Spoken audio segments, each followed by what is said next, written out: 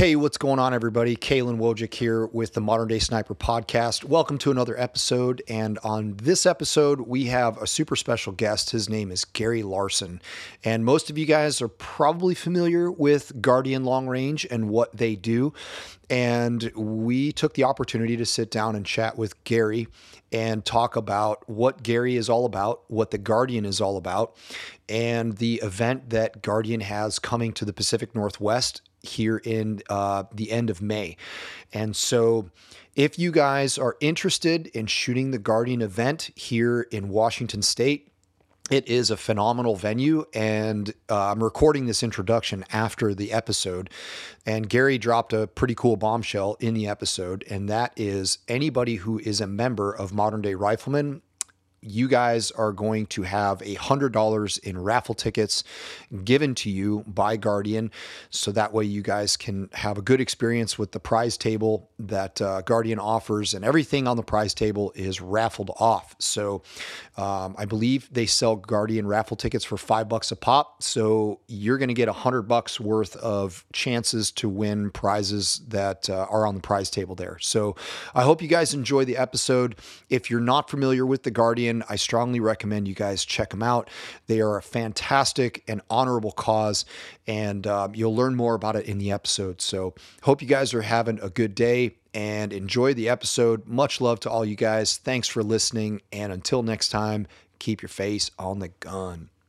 What's going on, Gary? How's your day go? Where are you at in the world right now? North Carolina. I'm at home. Yeah, outside of Charlotte. That's where we call home now. So yeah, it's spring has been losing the fight to winter, as it's like going back and forth. Mornings are cold, afternoons are hot. It's like a back and forth kind of thing. Yeah. So yeah. So Gary, I haven't had a chance to sit and chat with you much other than just kind of like text conversations here and there. And so I'm really interested in what you guys have going on at the Guardian. And I would just love it if you could I'm sure you've done this a bunch of times, to talk about what it is that you do and how you do it. This is the first time that you've been on the Modern Day Sniper podcast. So thanks for showing up. Thanks for talking about what it is that you do. I think that what you guys have going on with the Guardian is one of the most honorable ways to run an event like this.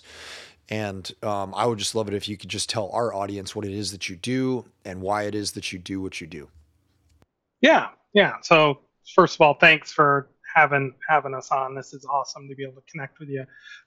So the Guardian Long Range is a nonprofit organization. We are a charity dedicated to helping foster kids get placed into forever families. Not only foster kids, but all kids in need. And we started this mission 9 years ago, and I was the founder of it. And as a former foster kid myself, and a kid who struggled in trying to find a forever family, I didn't want that for other kids. And I've always had a passion for wanting to do some really cool shooting stuff.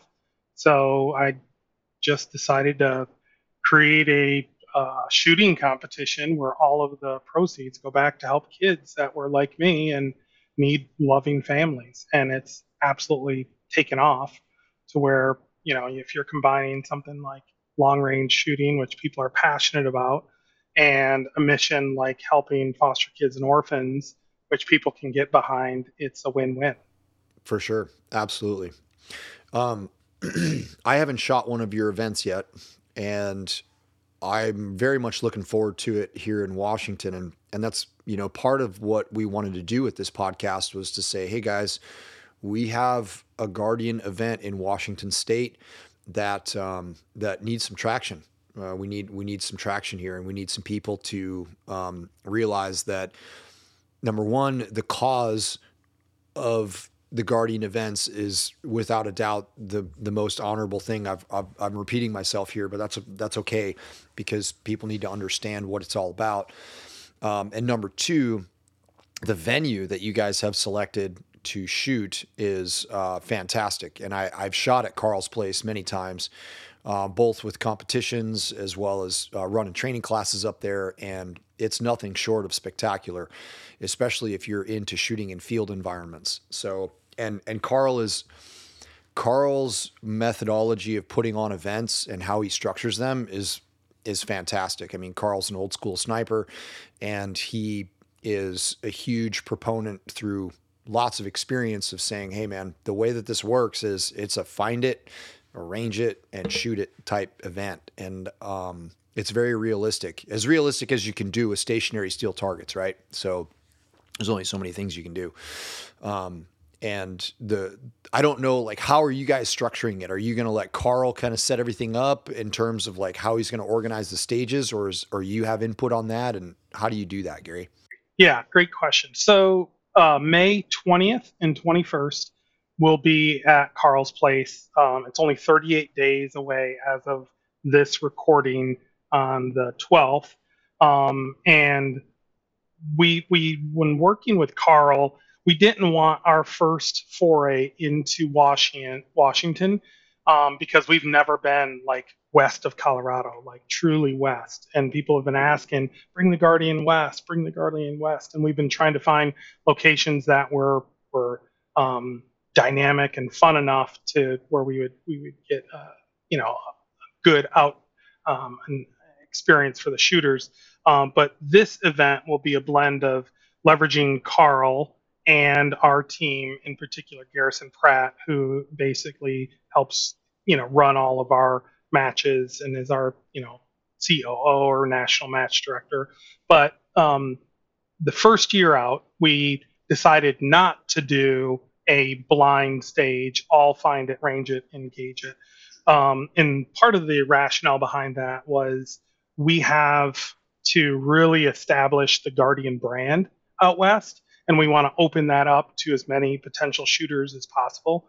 And in our first year out, we said, let's go ahead and aim small, miss small, make it a little bit more approachable. And as we start to grow the brand, hopefully next year, we can start to put in some more dynamic things like all blind stages where they're all, find it, range it, engage it. So for this year, it's going to be a traditional, hey, you're going to actually be told where the targets are.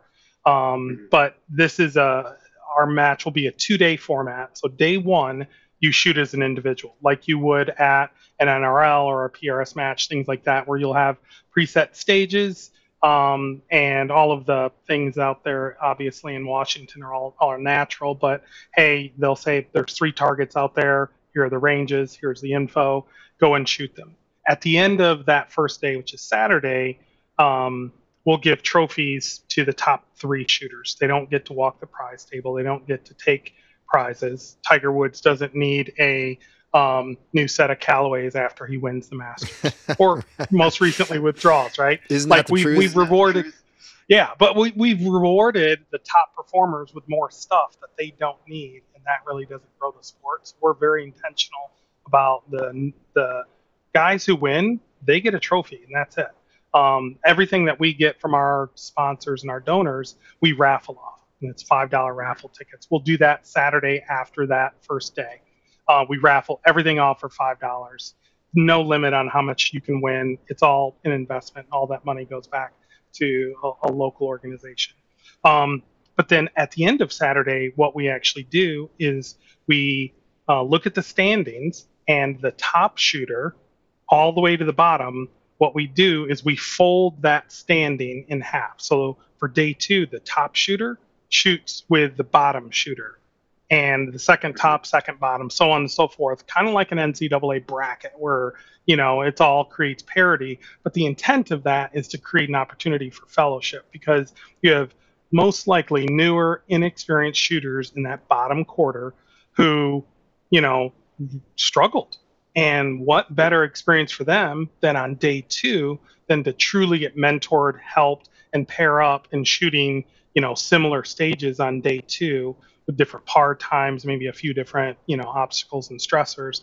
But the intent is, man, that person who crushed on day 1, awesome, congrats. Now it's your time to mentor and help someone else who didn't have that good of an experience. Maybe even let them shoot your rifle. We'll have stages where they do rifle swaps, and it's like, dude, this rifle's so much better. And it's like, yeah, I got decent glass, right? I'm shooting, a decent trigger, and it helps them grow their network and create a phenomenal experience that is unlike anyone else's. That's the one of the things that truly differentiates the Guardian from other competitions is that Sunday where it is truly a pro-am. Like other places could say, oh, it's a pro-am, and it's like, well, Kalen hasn't shot in a match in a few years. Technically, he's an am, and it's like, is he though? Right. So this I is hear you. you'd have to completely tank day one to try to get to day two and pair it up with somebody, and nobody's doing that. We're not here for that. Yep. So yeah, that's a little bit about like the match format. I mean, the what we try to do is we try to aim for 50% or higher hit rate on average. So if at the end of the day, if we look at all the scores and tabulate everything, if we say that we've hit 50% of the shooters got impacts, that's a win. Okay. Okay. So is that like across the whole board, 50%, or is that your top to bottom? No. That would be that would be a pretty stout match. Yeah, that would. We've had some that have almost turned that way. But yeah, no. On average, the top shooters are 85 to 90%. We have yet to have anybody clean any of our matches. I said several years ago, if anybody ever cleans our match, I'll give them free lifetime registration to any event. And we have yet to have anybody do it. And I did that with the intent and the point to say that Guardian matches are not meatball matches. If you're a newer shooter, it's going to be challenging. If you're a super awesome shooter like you and Phil and other guys, you're still not going to walk away with 9s and 10s on every stage. Yeah, man. Well, I can tell you for a fact, you can be a stellar shooter and go to Carl's location and you can get your ass handed to you really, really fast because it's a unique location and there's going to be situations that are presented to you there that you probably haven't been exposed to yet if you haven't shot in that type of environment. And Carl do some sneaky stuff. He'll hide targets and he'll put them down little tunnels through the veg that your bullet doesn't fly a straight line. I'll give some little hints, right? So your bullet doesn't fly in a straight line. So keep that in mind. Well, you talk about like dirty air, and you and Phil talk about that. And when you're shooting high angles and you're shooting in the cross valleys and things like that, your ordnance, where your bullet's actually traveling line of sight, is even a bigger gap than if you're shooting off flat terrain. So, like trying to read the wind 300 feet in the air out of a valley, it's like good luck, bro. Send it and that's just and figure it out. It's just experience that takes. A lot of times people ask me, they're like, well, how do you deal with that? Well, you just have to go out and you have to shoot in that environment and you have to figure it out for yourself. You have to figure out your own truths based upon what you've experienced and what you've seen. And once you do that, you can start building your mental database of saying, oh, hey, I was in this condition once before at this place and I experienced this phenomenon. I should probably apply that to this particular condition because it's somewhat similar. Yeah. And you find that, and you talk about finding your own truth, and some of it's like developing almost like a mental library or a muscle memory library where, the sports analogy I'd think of is a running back has a play where he's supposed to run this way and, cut that way and go between a couple tackles or whatever it ends up being. And through his experience, he's developed an ability to read things in ways that don't show up on paper, right? And that's what repetition and getting kind of, having those painful experiences teach you. If you're willing to learn, you can go, you know what? Even though the wind feels like it's left, right, my experience tells me it's actually a little bit different. And the only way you can do that is through repetition. You're right. So, Gary, what are we sitting at right now with registrations for the May event? Yeah, so we're right at about 40, maybe about 45 shooters. We'd like to get, 60 to 70 shooters. Carl's Place can certainly host more, but 38 days away if we could get to 60 shooters, so just 15 to 20 more shooters, man, that would really create a phenomenal experience for us. So part of the reason why we're pushing for registration is that every match we find a local organization and we give a $15,000 check to. So we'll find a local like foster care residential facility or a place that deals with kids that have been like physically and sexually abused, and we'll have them come to the match. They show up and we present them with a $15,000 check. Well, in order for us to be able to cover those expenses and everything else that comes on with taking a match, is we need shooters to come because they are the revenue generator, right? So the shooters that come, your $250 registration is not only tax deductible, where it's basically like passing the hat through church and you drop in $250 and you get to write that off. But you also just understand that, we've got, t-shirts, we're providing you meals, not only lunches both days, but we're also providing you dinner on Saturday. And, if you're a newer shooter, for example, if you're a youth, anybody that's 18 years or younger, that's we're giving you $100 in free raffle tickets just for being there. That's And awesome. that's something awesome. We want to really encourage as younger shooters to come. And guess what? If you're a young shooter, or if you're not a young shooter and you don't have stuff to shoot with, you're like, hey, I'd like to, but I don't know if I have the right stuff.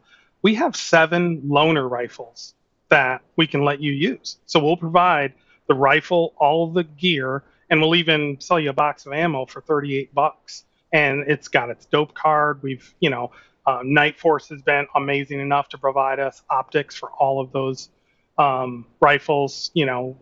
MDT provided chassis, Patriot Valley provided all of the gunsmithing, and they're all donated, and they're freaking sweet rifles. It's like, Awesome. dude, I don't have anything to shoot with, but can I borrow yours? And it's like, yeah, come and shoot it.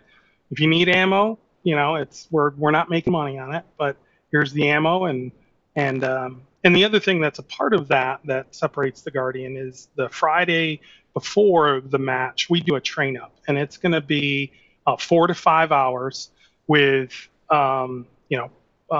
one-on-one, as much as we can do, instruction for shooters to get dope out at distance, be able to build a dope card, have some instructors work with you on some positional stuff. The intent of that is because we tend to cater towards newer shooters, we want to make sure that on Saturday and Sunday, they walk away better than they were when they came. And we want 100%. Them to hit targets, because if they just end up throwing rounds into the dirt, they're going to be like, maybe this isn't for me. And we end up losing somebody in the industry, and we don't want that. Yeah, for sure. That's always a challenge, right? When you have a new participant showing up to an event, it can break hearts, right? You can break hearts. And so there's some events, there's some places that I've told people, I'm like, hey, if you're new, don't go there first. Like, just don't do that, because, obviously it's like mental toughness at the end of the day. Like, how tough are you mentally to deal with those conditions? But at the same time, shooters have to learn. And obviously we should have events or stages within events that are super difficult for everybody, so that way you can learn from them. But if that's like a repetitive thing, stage after stage after stage, and a shooter's getting, 2 out of 10 hits on average, that's not the best experience for them, right? And that's not what we want to. That's not what we want to have. And it's difficult for match directors to kind of coordinate, because depending on the size of your event and the popularity of your event, you obviously have to make it challenging for the upper echelon, the top 5%, because that's just the spread of skill, and it's not an easy thing to do. No, it's not. And to your point, when you have people just getting thrashed every stage, there's a brokenness that's it's like, dude, I suck. I'm embarrassing myself. I feel like an idiot. There's that mental thing that just naturally starts to happen. One of the things we try to do to help mitigate that is we encourage the ROs and all of the shooters to help coach. And I'm not just coaching after you've done with the stage. Like when you're on the stage, if you see somebody struggling with a rear back and their like elbows are floating off a rock, shooter can run up and put a game changer under there while he's on the clock and trying to help him get on target. Because the reality is, if that shooter is struggling, he's not going to bump, you or Kalen off of the trophy stand or Yeah. off the top three. Like it's more important for that guy to have a good experience and eventually be the next Kalen, Phil, than it is for you to just win all out and this guy ends up dropping out of the sport. And So we that highly doesn't encourage matter. our. That Oh, go doesn't ahead. matter the level of shooter, No, right? So no. coaching is allowed on day 1 and day 2. Yep. And what you find though is that the more experienced shooters don't want it, right? Because you have your own mental Yep. stuff you're doing, so you don't want an RO giving you corrections because in your head you got to come 2/10 left. RO might say something, yeah, and then all of a sudden you start playing that game. So the guys who want it, like, dude, we'll provide as much coaching and feedback as you can. We try to also organize squads to where we have some diversity of skill set and experience. When Yeah. shooters register, we say, hey, how experienced are you? So we don't want a squad of all new guys all shooting together. Not only are they going to struggle with time and managing the time, and they're going to be like the bottleneck, but it's also like there's no opportunity to help these guys. Like Right. I don't want a super squad with 100 or 10 of the top dudes all stacked up and they're just, doing their own thing. I want to spread those guys throughout and make sure they can help bless the newer shooters have a great experience. Yep. And I think that's important for everybody to understand, because in the competitive world, the ultra competitive world, right? When you start shooting in like the PRS Pro series and things like that, like those dudes are excuse me, those dudes are out for blood, right? They're there to compete and they're there to perform at their highest level, right? So, and it's a conundrum that we've spoken of many times, because me personally, when I perform best in events, it's when I'm being myself and I'm being authentic, and that for me is involved in helping other people, right? It's like coaching people and making sure that like it's I guess it's something that's innate inside of myself, that I'm like, hey, I want to help people, right? So, and I perform my best when I'm doing that, because when I'm doing that, I'm not focused on what anybody else is doing. I'm focused on making sure that everybody in my squad is shooting well. And as soon as I start thinking about points, and as soon as I start thinking about standings and things like that, it's something that I have to work on myself and my own psychology and my own mental preparation. But usually when that happens, I start going down the toilet bowl. It's just not how my brain is wired. And it's something that I need to work on to become a better competitor. And that's a goal that I have for the upcoming season. This year is like so busy for us.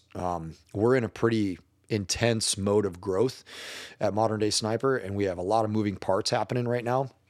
And so I kind of thought that I'd be able to I thought by this time in this year, I'd be able to be shooting more events, but it's just not in the cards right now. And so I think, like, as things kind of mellow out for us into the late summer, obviously it's hunting season for us on the Modern Day Sniper side of the house. But I plan on making more efforts on the competitive side in 2024 when it comes to, being more serious in the competitive world. But we got a lot of really cool stuff going on at Modern Day Sniper that's just taking a lot of our bandwidth and attention. So I'm excited for this, man. I haven't shot your events. And like you said, it's like my job with a startup business, and it's hard because, we travel for work. Usually I'm out about 10 days a month, 8 to 10 days a month on the road. And for me and my family, that's about as much as I'm willing to do at this point in time. So as things get, different, my family's starting to get more interested in shooting. And that's one of the things that I haven't been forcing any of that stuff. I don't want to do that. Like, if you guys want to shoot, like my son and my wife, if they want to shoot, you got to ask me. And when you start showing that desire and that drive, then I will facilitate. But we've got so much going on, and as our family gets more interested, then we can start doing things together as a family. But until that starts happening, I need to be very, for me personally, I want to be conscious of my time and balancing my time with work and family life, and making sure that I'm not dragging my family to things that they don't really want to be at, and that's never a good dynamic either. So I'm kind of excited because I will be bringing my family up to the Guardian here in Washington this year, and everybody's pretty stoked. And we're going through the preparations of it, and making sure that everybody's good to go. I know Cassandra has said that she wants to do her absolute best to be prepared, but then again, it's like a time balance thing, right? Making sure that everything else is getting done, and play is on the bottom of the list, right? So we can, and trying to get that balanced is a difficult thing, but I'm looking forward to it. And the fact is that the way that you're structuring this, there should be, it sounds like it's very low stress. It sounds like it's very low stress. And I think that's very important for people to understand that we see people show up to events all the time and they're really hard on themselves. They beat themselves up. They want to perform at their best. But at the end of the day, what that ends up being is instead of the spirit of the match being at the forefront of the mind, the individual performance is at the forefront of the mind. And I think your event up front, your event is one of those where people can go and experience the spirit of the event instead of just the aspect of performance. Yeah. So one of the big things that I've always committed to with the Guardian is that we're not going to ever have a points series. And someone said, why? And I said, because as soon as you add a point series into it, it becomes about chasing the points, and it becomes stack ranking yourself based on numbers and others, instead of, for most of us, the reason why we do this is we want to go out and have fun. And for some people, trying to put yourself, and I want to test my mettle against other competitors at certain levels and doing the point series, it absolutely makes sense. And it's a great way to use them and the community as a barometer for, hey, I want to see where I really stack up. But that's a smaller number of individuals in the community than want to go out and have a weekend and be able to bring their family, have a good time, and it should feel like fun. And my general rule is if I'm getting stressed, I should be getting paid. Right? I like it. I like that. That's Like, pretty good. like I, if my job, my normal day-to-day job stops paying me, I stop showing up. Right. Right? Everybody that's involved in the Guardian is a volunteer. Like we're not like making buku bucks off of this. We'll have expenses covered and things like that, but we're all volunteers. We're taking PTO from our normal jobs to be a part of this, like the ROs and everybody else. So there's sacrifice in it, and I shouldn't be stressed. It should feel fun, Right. And that's Yep. that's when we That's super important. every one of the Guardian matches at the end we do a survey, and it's a post like, hey, provide us feedback. Which stages did you like? Which one you didn't?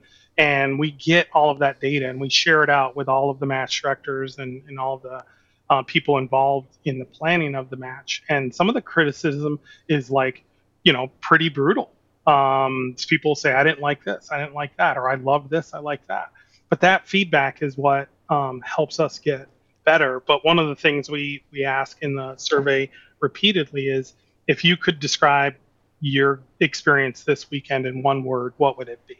And we usually create like a little bubble map with like big words, small words all throughout, that. And one of the top words that always come to the top are fun, fellowship, and I think mission is always a part of it. Because I tell people, regardless whether or not you go to church, man, you're doing God's work when you come to a Guardian, because you're helping some kids that come from some really, really bad places. And when these organizations show up, like they will, at Washington, and they tell you of the work that they're doing and what they're going to do with that $15,000, And when you have kids that show up that are a part of these organizations, like we had in South Carolina a couple years ago, and these kids said, "Hey, just so you know, all of the clothes that I'm wearing right now were funded, and everything that I own is because of this organization and because of the money that you guys are giving me."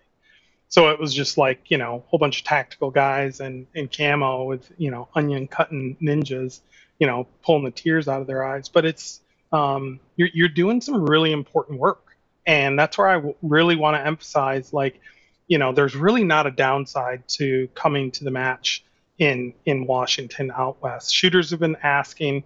We said, all right, we're going to do 5 matches this year in all different regions throughout the U.S. We could easily do 40 matches, but it's hard to replicate this type of like intimacy on that scale. It becomes a Barnum and Bailey, and we don't want that. So we have, Washington, Michigan, Colorado, Georgia, and New Hampshire. So we got one match in each area.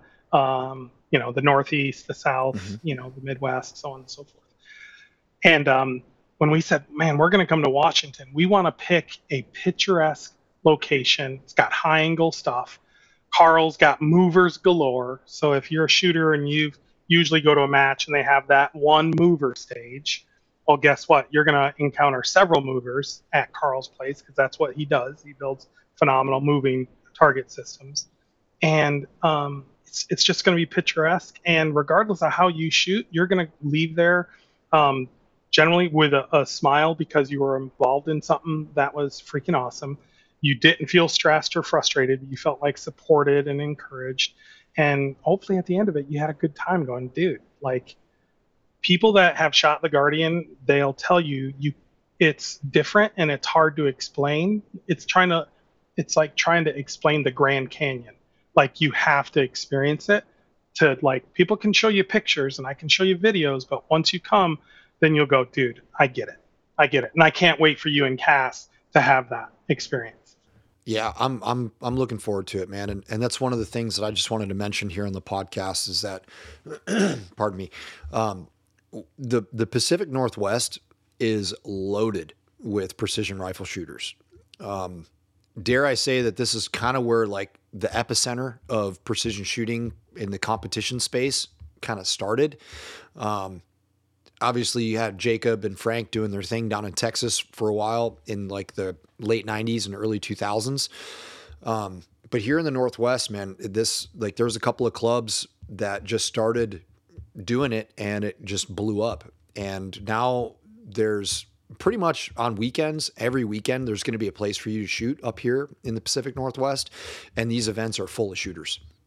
So for you guys that are listening to the podcast that are up here in the Northwest, you got no excuses, man. Go to the Guardian, have fun, and just experience something a little bit different for a weekend. Because I know that you guys are shooting every weekend. I know that you guys are traveling from the west side of Washington over to Moxie here in Yakima. And I know that you guys are traveling from the west side of Washington all the way out to Rock Lake, shooting out there with Doug.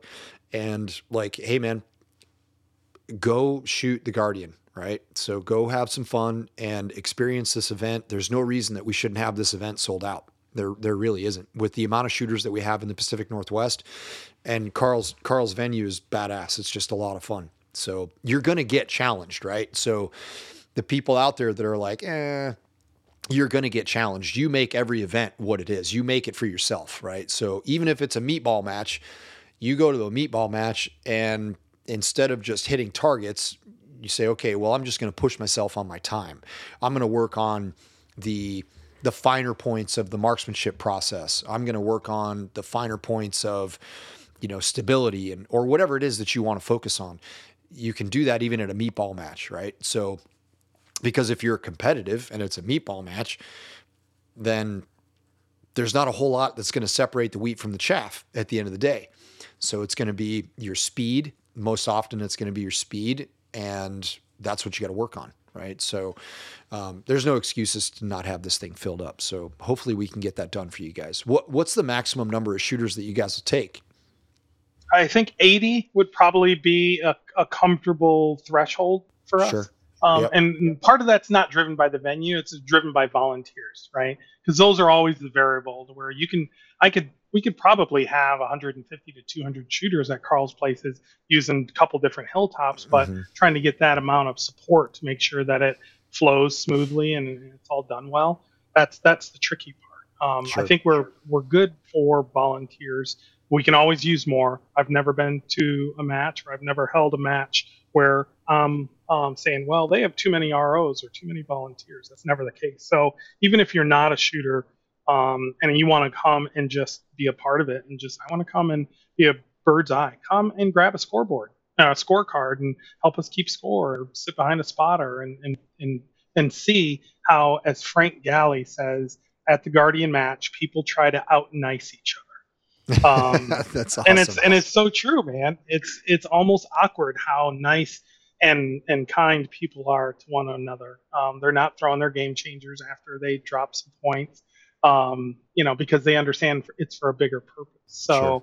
So, I'm really excited about this match. I was surprised to see that our registration was lower, but this is the first year that I'm actually going to get to shoot every Guardian match. Been doing Oh, this for 9 years. I've not gotten to shoot any of the matches because I've been busy running stuff, and I've taken a sabbatical from all of the day-to-day operations.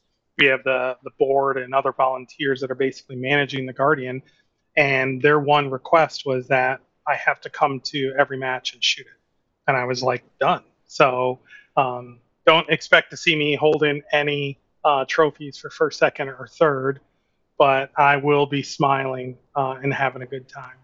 That's awesome, man. I'm really looking forward to hanging out with you, and I'm sure we'll probably do another. We'll probably record another episode with you up there if you have time. I know you're a busy dude while you're up there, but I think we're planning on camping. We're gonna camp out there, and Carl's got a nice place. I don't know what he's got several locations. I don't know which one you guys have planned to shoot on. Is it the same location or the same area that the Sniper's Hide Cup is usually Yep. shot on? Yep. Okay, It's going to cool. be right in that area. Yep, I've shot up there many times. Fantastic. Yeah. Yeah. And Garrison Pratt did all of the scouting and working with Carl and figuring out how they wanted to do it for this year. And there's a couple ways that you can, I mean, there's so much space he has and so many preset, stages out there where we could have a match out there every year, and none It'll of be the different. targetry and stages even look the same. They're like, dude, this looks completely different. Hmm. Well, and Carl can make that super difficult, or he can make it pretty mellow, and that's the cool part about it. I mean, obviously the conditions are what they are. Like if it's ripping and it's blowing like crazy, then that is what it is, right? Everybody's going to have to deal with that. But in the time of year that you guys are going to be shooting it, the end of May, the weather up there is just freaking gorgeous. It's a great time of year to be up there. It's not too hot. It's not too nasty. You might get a little spring thunderstorm pass through here and there, but other than that, it should be probably pretty nice. Yeah, I'm excited about it. I've never even been to the state of Washington, so I'm excited to be up there and just spend time with you guys. And one of the things that we tried to do this year was any of the new venues that we brought on, we wanted them to be almost picturesque or like destination Oh yeah. locations. And that's what we did when, we brought on, this location in Washington. We said, dude, this is going to be so badass. It's going to be like a place where you could bring your wife and kids or your husband and family, and that we did the same thing with Alderbrook in New Hampshire. That we have a match there in July. That's a beautiful location as well, out in the northeast there. So yeah, we're excited, man. I can't thank you enough for allowing me to just be on here and just sharing any of the stuff about the Guardian. If people have Yeah. questions, just have them go to our website, go to guardianlongrange.com, or even just email us at info@guardianlongrange. We're on social media, we're active there. Reach out, have questions. Hey, if you want to show up and you don't have stuff, ping us. We'll make sure we bring it. We'll make sure we bring all of the stuff that you need to have a good time. And we're just honored to be a part of this community. And I just can't thank you enough for letting us come on and spend time together. Of course, man. Absolutely. So Gary, what do you do for what's your day job, man? What do you do for a living? Yeah, so I'm technically I'm people would say I'm in HR, but I do leadership development, training design, stuff like that. So all of the stuff that where you talk about learning modalities and you talk about like the adult learning theories and how to build muscle memory. That's my job day in and day out is how to do that. Now I manage teams. I'm a senior learner or leader in a company that does that, but that's my job. Is I How'd you get into shooting?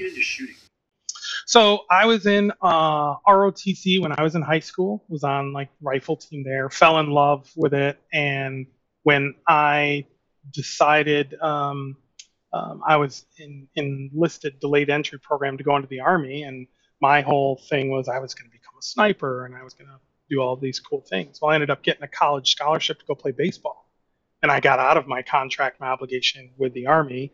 But that passion for me to be able to do some shooting never left. Well, several years ago, I decided to buy a rifle and go to the shooting range. And in doing so, I would connect with people. They would have like an AR in one hand and like a Bible in another. Not literally, but just Right. figuratively. Right. And I'm like, at the time, I'm like, man, why hasn't the church tapped into this demographic? Like the church is like the Second Amendment community, the God fearing, God loving community is overlapped the Venn diagram with that with this the church community is huge. Why isn't the church leaned in on this environment? And I said, at the time I was serving on the board for an organization to help with foster kids, and I said I'm going to start a shooting competition to help foster kids. And I didn't want it to be skull and like, Right. crosshairs on, a silhouette. I had to create something that was approachable. So I created the Guardian because the Guardian and the shield, that's our logo. The shield is a defensive um, device that is used to protect the things that are behind it. And that's what the Guardian is all about. It's about protecting the things that are behind it. And this as a sniper, your job is to their primary job is to do your job that protects the people that are behind you. Sometimes the people are, all the way back in the United States, but your job is to protect and preserve, and you guys are guardians when you're, doing your job. And the people that I want involved in this mission, they are guardians as well for the needy and for these children. So, yeah, I created the Guardian, and the funny thing is, the first match that I held was in Virginia in 2014, and that was the first Guardian match I hosted was the first long range match I had ever even been to. Wow. Like I had not even put a match, like I had never even been to a long range match. I watched YouTube videos and researched stuff on the internet and put together 60 shooters across several different states with donations and prizes and just kind of made this shit up as I went along. Yeah. And I'm still doing that today. We're still, because no one's ever done this. Like there's no playbook for what we're doing. So we're just continuously trying to do the right thing. And it's what's been a little bit disheartening is the difficulty how the political environment over the last several years has gotten more and more difficult for our voice of our mission to not be drowned out with the politics of other Of stuff course. Yeah. involving firearms, and that's a little discouraging. So that's another reason why I wanted to come on is like I want the last thing I ever want to have to do is to cancel a match or say, hey, the Guardian can't do this because I know that it's not about putting on the match. I'm thinking about the kids who are sitting in a residential home, looking out of a window, waiting for a car to come by to pick them up, to take them home. Because that was me. Dude, that's powerful right there, man. That's like that statement right there. That just takes like I have a 12-year-old myself, and like we've all been there as kids, you know, looking out the window, waiting for something, right? Maybe it's waiting for somebody to take you fishing. Like when I was a kid, I was just waiting for somebody to take me out to go fishing. Right. My parents didn't do any of that stuff. So those interests had to be, assisted with outside help. Right. So I can totally relate to that. And you add another layer, you know, you add another emotional layer of like something as powerful as saying like, I'm waiting for somebody to come pick me up to take me to a different home or take me to a home that this is where I'm going to be because I don't have a family. Dude, that's really powerful stuff. Like that's next level. And it's happening all over the place. And I think a lot of people are oblivious to it because it's not in your face every day. Yeah. Right. Yeah. It's, it's, it's kind of like in the back of your mind, you know, it's there, but you haven't experienced it. So you don't really have any true context to base that emotion on, but it's there. It's real. It's a very real thing. Well, and it's extremely real. I mean, in the United States, there are 400,000 kids that are waiting for a forever family, and those are 400,000 kids that are looking out of a window, hoping that a family will come and say, "Yes, we'll take you." I was one of those kids. I was blessed to be able to eventually get adopted my senior year of high school. Um, and that was an absolute miracle because nobody wants teenagers. Like everybody Yeah. wants the newborn baby that looks just like them, right? Nobody wants the 15-year-old girl that's got behavioral problems or the 13-year-old boy that's already started smoking and doing. Nobody wants they you feel like a reject and you feel like I have nothing to lose, so I might as well just like YOLO.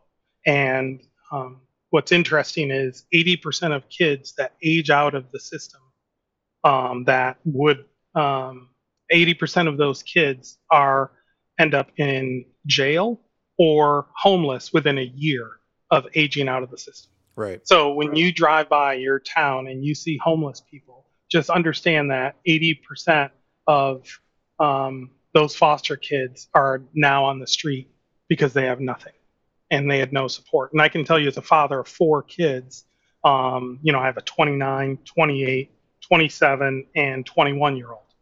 And yeah, yeah. And I can tell you that I love all my kids, but and they're freaking awesome. But man, I don't know if I would have taken them when they were teenagers, and they were on the spectrum were pretty damn good, right? And it takes some remarkable people to say, I'm going to lean in to kids who are needing, and they're coming from a place of trauma.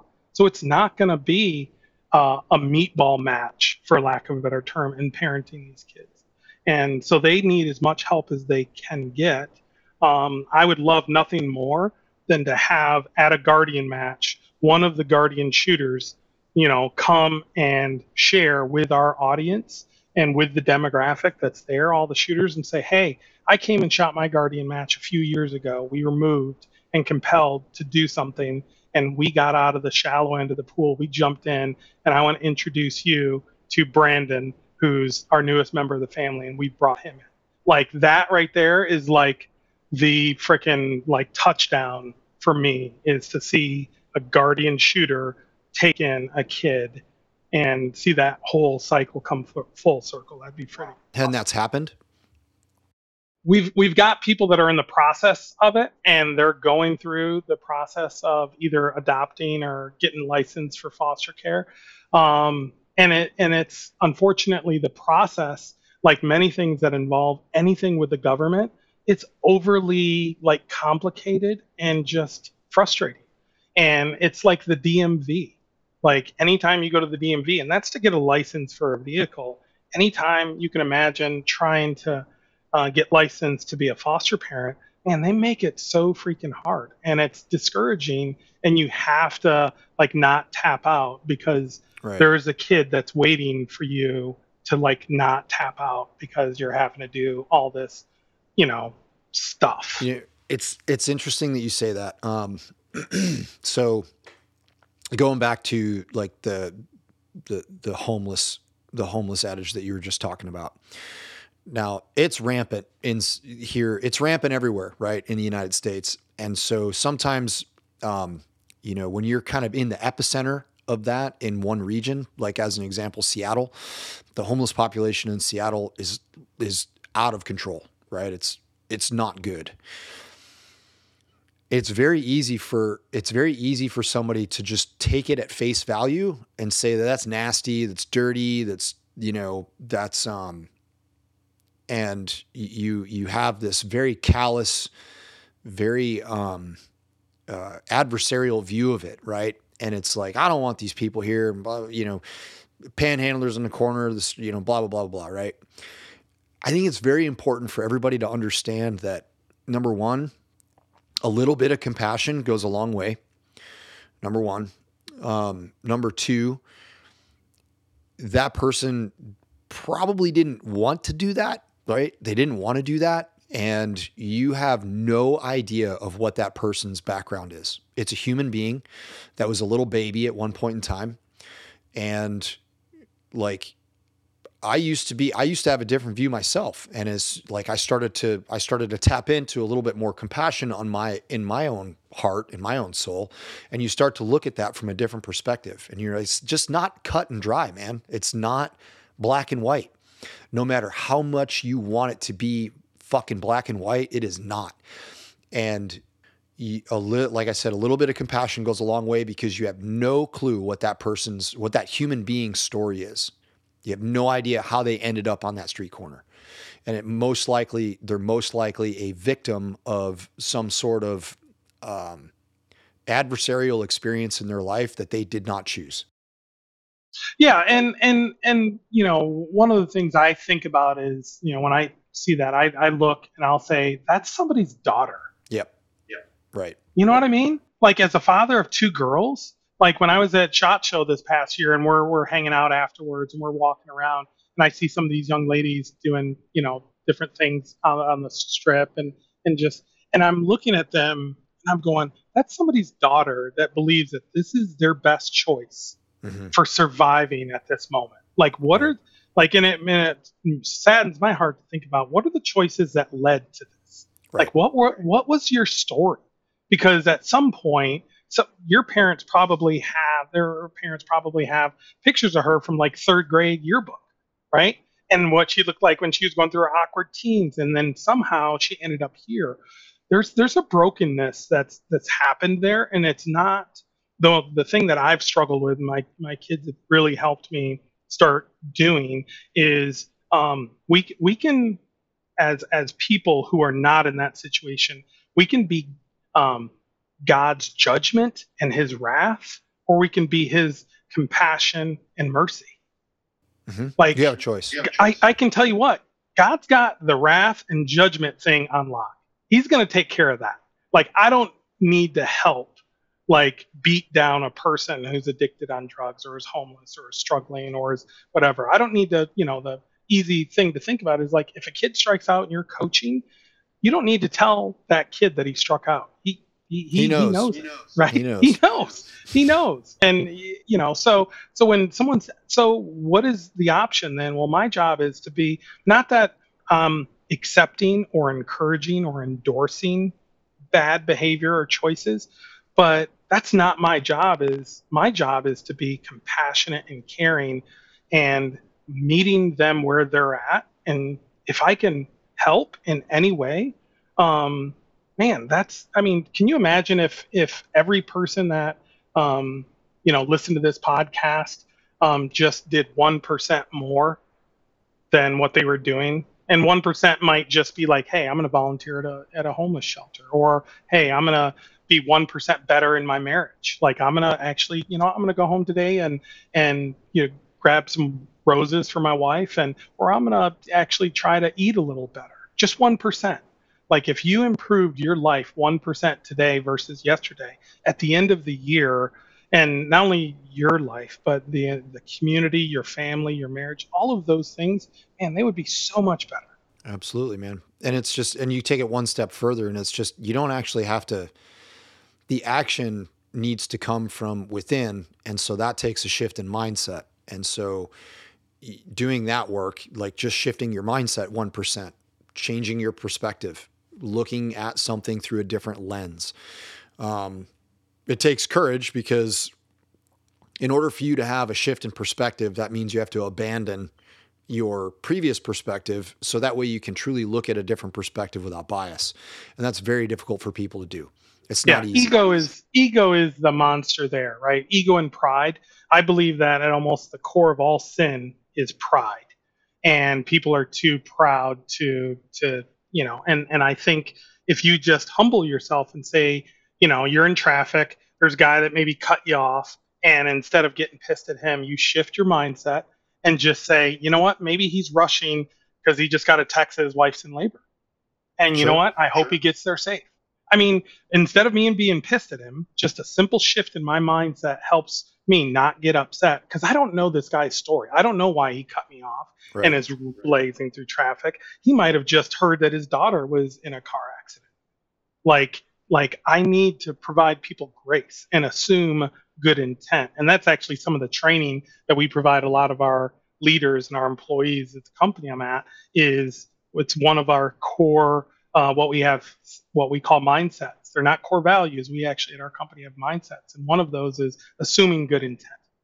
And it's something that is a powerful mindset, and it helps people approach situations much differently than being pissed and acting like it's like, well, maybe this is going on, and I'm going to assume good intent here, which is a very difficult thing to do in our culture today. Because if you get on any news, it gets very negative, and there's no assuming good intent with any of the news clickbait. And that's where just encourage you guys to, wherever you're at, wherever you're doing, trying to assume good intent with people is such a powerful skill set to have. Yep. And it's not easy to do, as you said. It's very difficult. But you know, you have to ask yourself, like, why did that dude piss me off? Why did I get pissed off? That's the key, right? And that's the first step to being able to look at things through a different lens. And that's something that we talk about all the time over here on our side on the Modern Day Rifleman Network and in our monthly subscription service. Cassandra does something.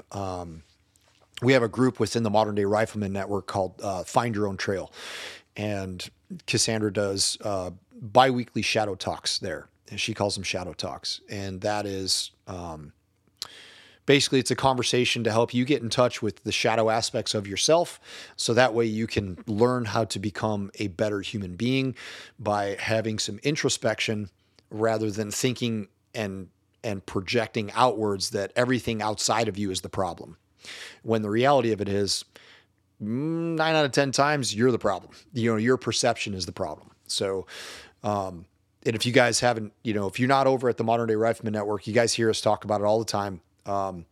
We look at things from a holistic perspective. Shooting is not the end all be all. Shooting is just an activity that we do as human beings because everybody has a different reason. Everybody has a different why. But generally speaking, at the end of the day, shooting is going to help you tap into a deeper or understanding a deeper aspect of yourself and why you do the things that you do. It's just another way of getting to know yourself a little bit better. And so we approach it from a holistic standpoint because there's the activity of shooting, and then there is the mental and emotional aspect of shooting. And anybody who tries to deny that is full of shit. I'll tell you that right now, right? You're full of shit. So that's why we do what we do. And I think that the synergy between what you guys are doing at Guardian and what we're doing at Modern Day Rifleman and Modern Day Sniper, it's one and the same in many respects. Yeah. Well, and one of the things I was going to mention earlier, and I want to make sure I offer it up now, which is any person that's a part of the modern day rifleman, modern day sniper that comes to a Guardian match, and if you are a member of that community, we're going to give you $100 in raffle tickets as an incentive to be there. So for this listening audience, you're part of Modern Day Sniper, Modern Day Rifleman. Let us know that you're a member there, and when you come and you show up, you're going to get $100 in raffle tickets, which is 20 extra tickets to pull anywhere from $50,000 to $60,000 in prizes off of the table to just incentivize your audience a little bit. That's pretty cool, Gary. You just dropped a bit. Like, I didn't know you were going to say that. Yeah, That wasn't yeah. planned. Maybe it was No, planned it on your wasn't. end. It It wasn't wasn't. planned on our end. Yeah, no. This was I want to incentivize it. It really costs us nothing to give away raffle tickets, Right. really, because all of the products that we get are all donated. Like all of the companies that support the Guardian, from the venues, like Carl, he gets no money for this. He's losing an entire week of his place that he could be making money on. Mm-hmm. Night Force, Thunder Beast, all the companies that are super involved in the Guardian, they don't ask for anything. So when we give you raffle tickets, the intent is, that we want you to invest in being a part of this mission, because we know that, regardless of what you walk away with physically, the emotional, mental component, you're going to be stronger. You'll be better, and we want you guys to experience this. We really do. That's so awesome, man. Thank you very much. That's beyond generous. And so, for those of you guys that are listening, you heard it here first. Now that this is a thing, I'm gonna make some social media posts about that. And I know that we have a lot of members within Modern Day Rifleman Network that are local up here in the Pacific Northwest. And so, like I said earlier, you guys don't have any excuses. I know you're shooting, and the one thing that we're coming up on our hour here, but that's okay. The one thing that's also difficult is that the popularity of precision shooting has grown so much that you're in competition for competitions, right? So there's so many events out there. There's an event just about every weekend. If you really want to dig into it, you can find an event every weekend if you're willing to travel for it. So yeah, I think there's a PRS, there's a points match or something in our area that occupies the same weekend that the Guardian is. So for those of you guys out there that aren't chasing the points, like, hopefully after listening to this episode, you can, and if you hadn't heard of what the Guardian does, you can say, okay, cool. Like, I'm going to go be a patron at that event to support what their cause is. And it's important. It's really cool. So thanks for that generosity, man. Yeah, no, I mean, that's who we are, right? We're all about giving back, and I just am excited to be able to just share the space with you guys. I love what you guys are about. There's a lot of podcasts and organizations out there that run in the same circles around talking about shooting and stuff, but the element that really separates modern day sniper and the modern day rifleman is the holistic aspect. There is a very short roof or cap to your physical capabilities as a shooter. Yep. There is a infinite level cap to your mental ability, and that's where you see the difference between the good and the great and the greatest, is tapping into that peak performance and having the mental component, because there's only so fast you can run a bolt. Right. Like, there's a limit to that. But when your bolt gets hung up, how do you mentally recover from that quicker? Is it going to affect you for the rest of the day, the rest of the stage, or just a couple seconds, or not at all? Right. Those variables there are what differentiate that. And the fact that you guys camp out on the mental component of it, not only helps the shooters, but I think the behaviors and the things that you're teaching and we're talking about transcend shooting. It gets into the holistic element of a person. And I love that. That's what we're after, man. That's it. Well, Gary, thanks for coming on, man. This is a good conversation, and what you're doing is beyond honorable, and we're very happy to support your efforts, and I'm looking forward to seeing you in May. Yeah, look forward to it. Thank you, guys. Make sure you reach out. If you have any questions, please reach out, ask us questions. We want to be here for you guys. And hopefully we'll see you guys in May at a sold-out match. Yeah, so let everybody know where they can find you. And we're also going to link this stuff in the, we're going to have live links in the podcast description. And when we post this up on social media, we're also going to provide some contact availability. So let everybody know where they can find you, Gary. Yeah, so all of our matches are on Practice Score. If you use Practice Score, you can go ahead and search for Guardian Long Range there, and you'll see our full calendar there. You can also find our matches on our website. You can link from that to go ahead and register there. That's guardianlongrange.com. We also have Instagram and Facebook pages as well. So, if you have any questions, like I said earlier, email us at info@Guardian Long Range, or just ping us or DM us, and myself or one of our staff members, our volunteers, will get back to you as soon as we can, and hopefully, we get you connected into the Guardian family. Badass, man. Well, thanks so much, Gary. I appreciate your time. And like I said, we're super stoked to support you in your efforts. Awesome, man. We'll talk to you soon. Okay, Gary, take it easy. Yeah, bye.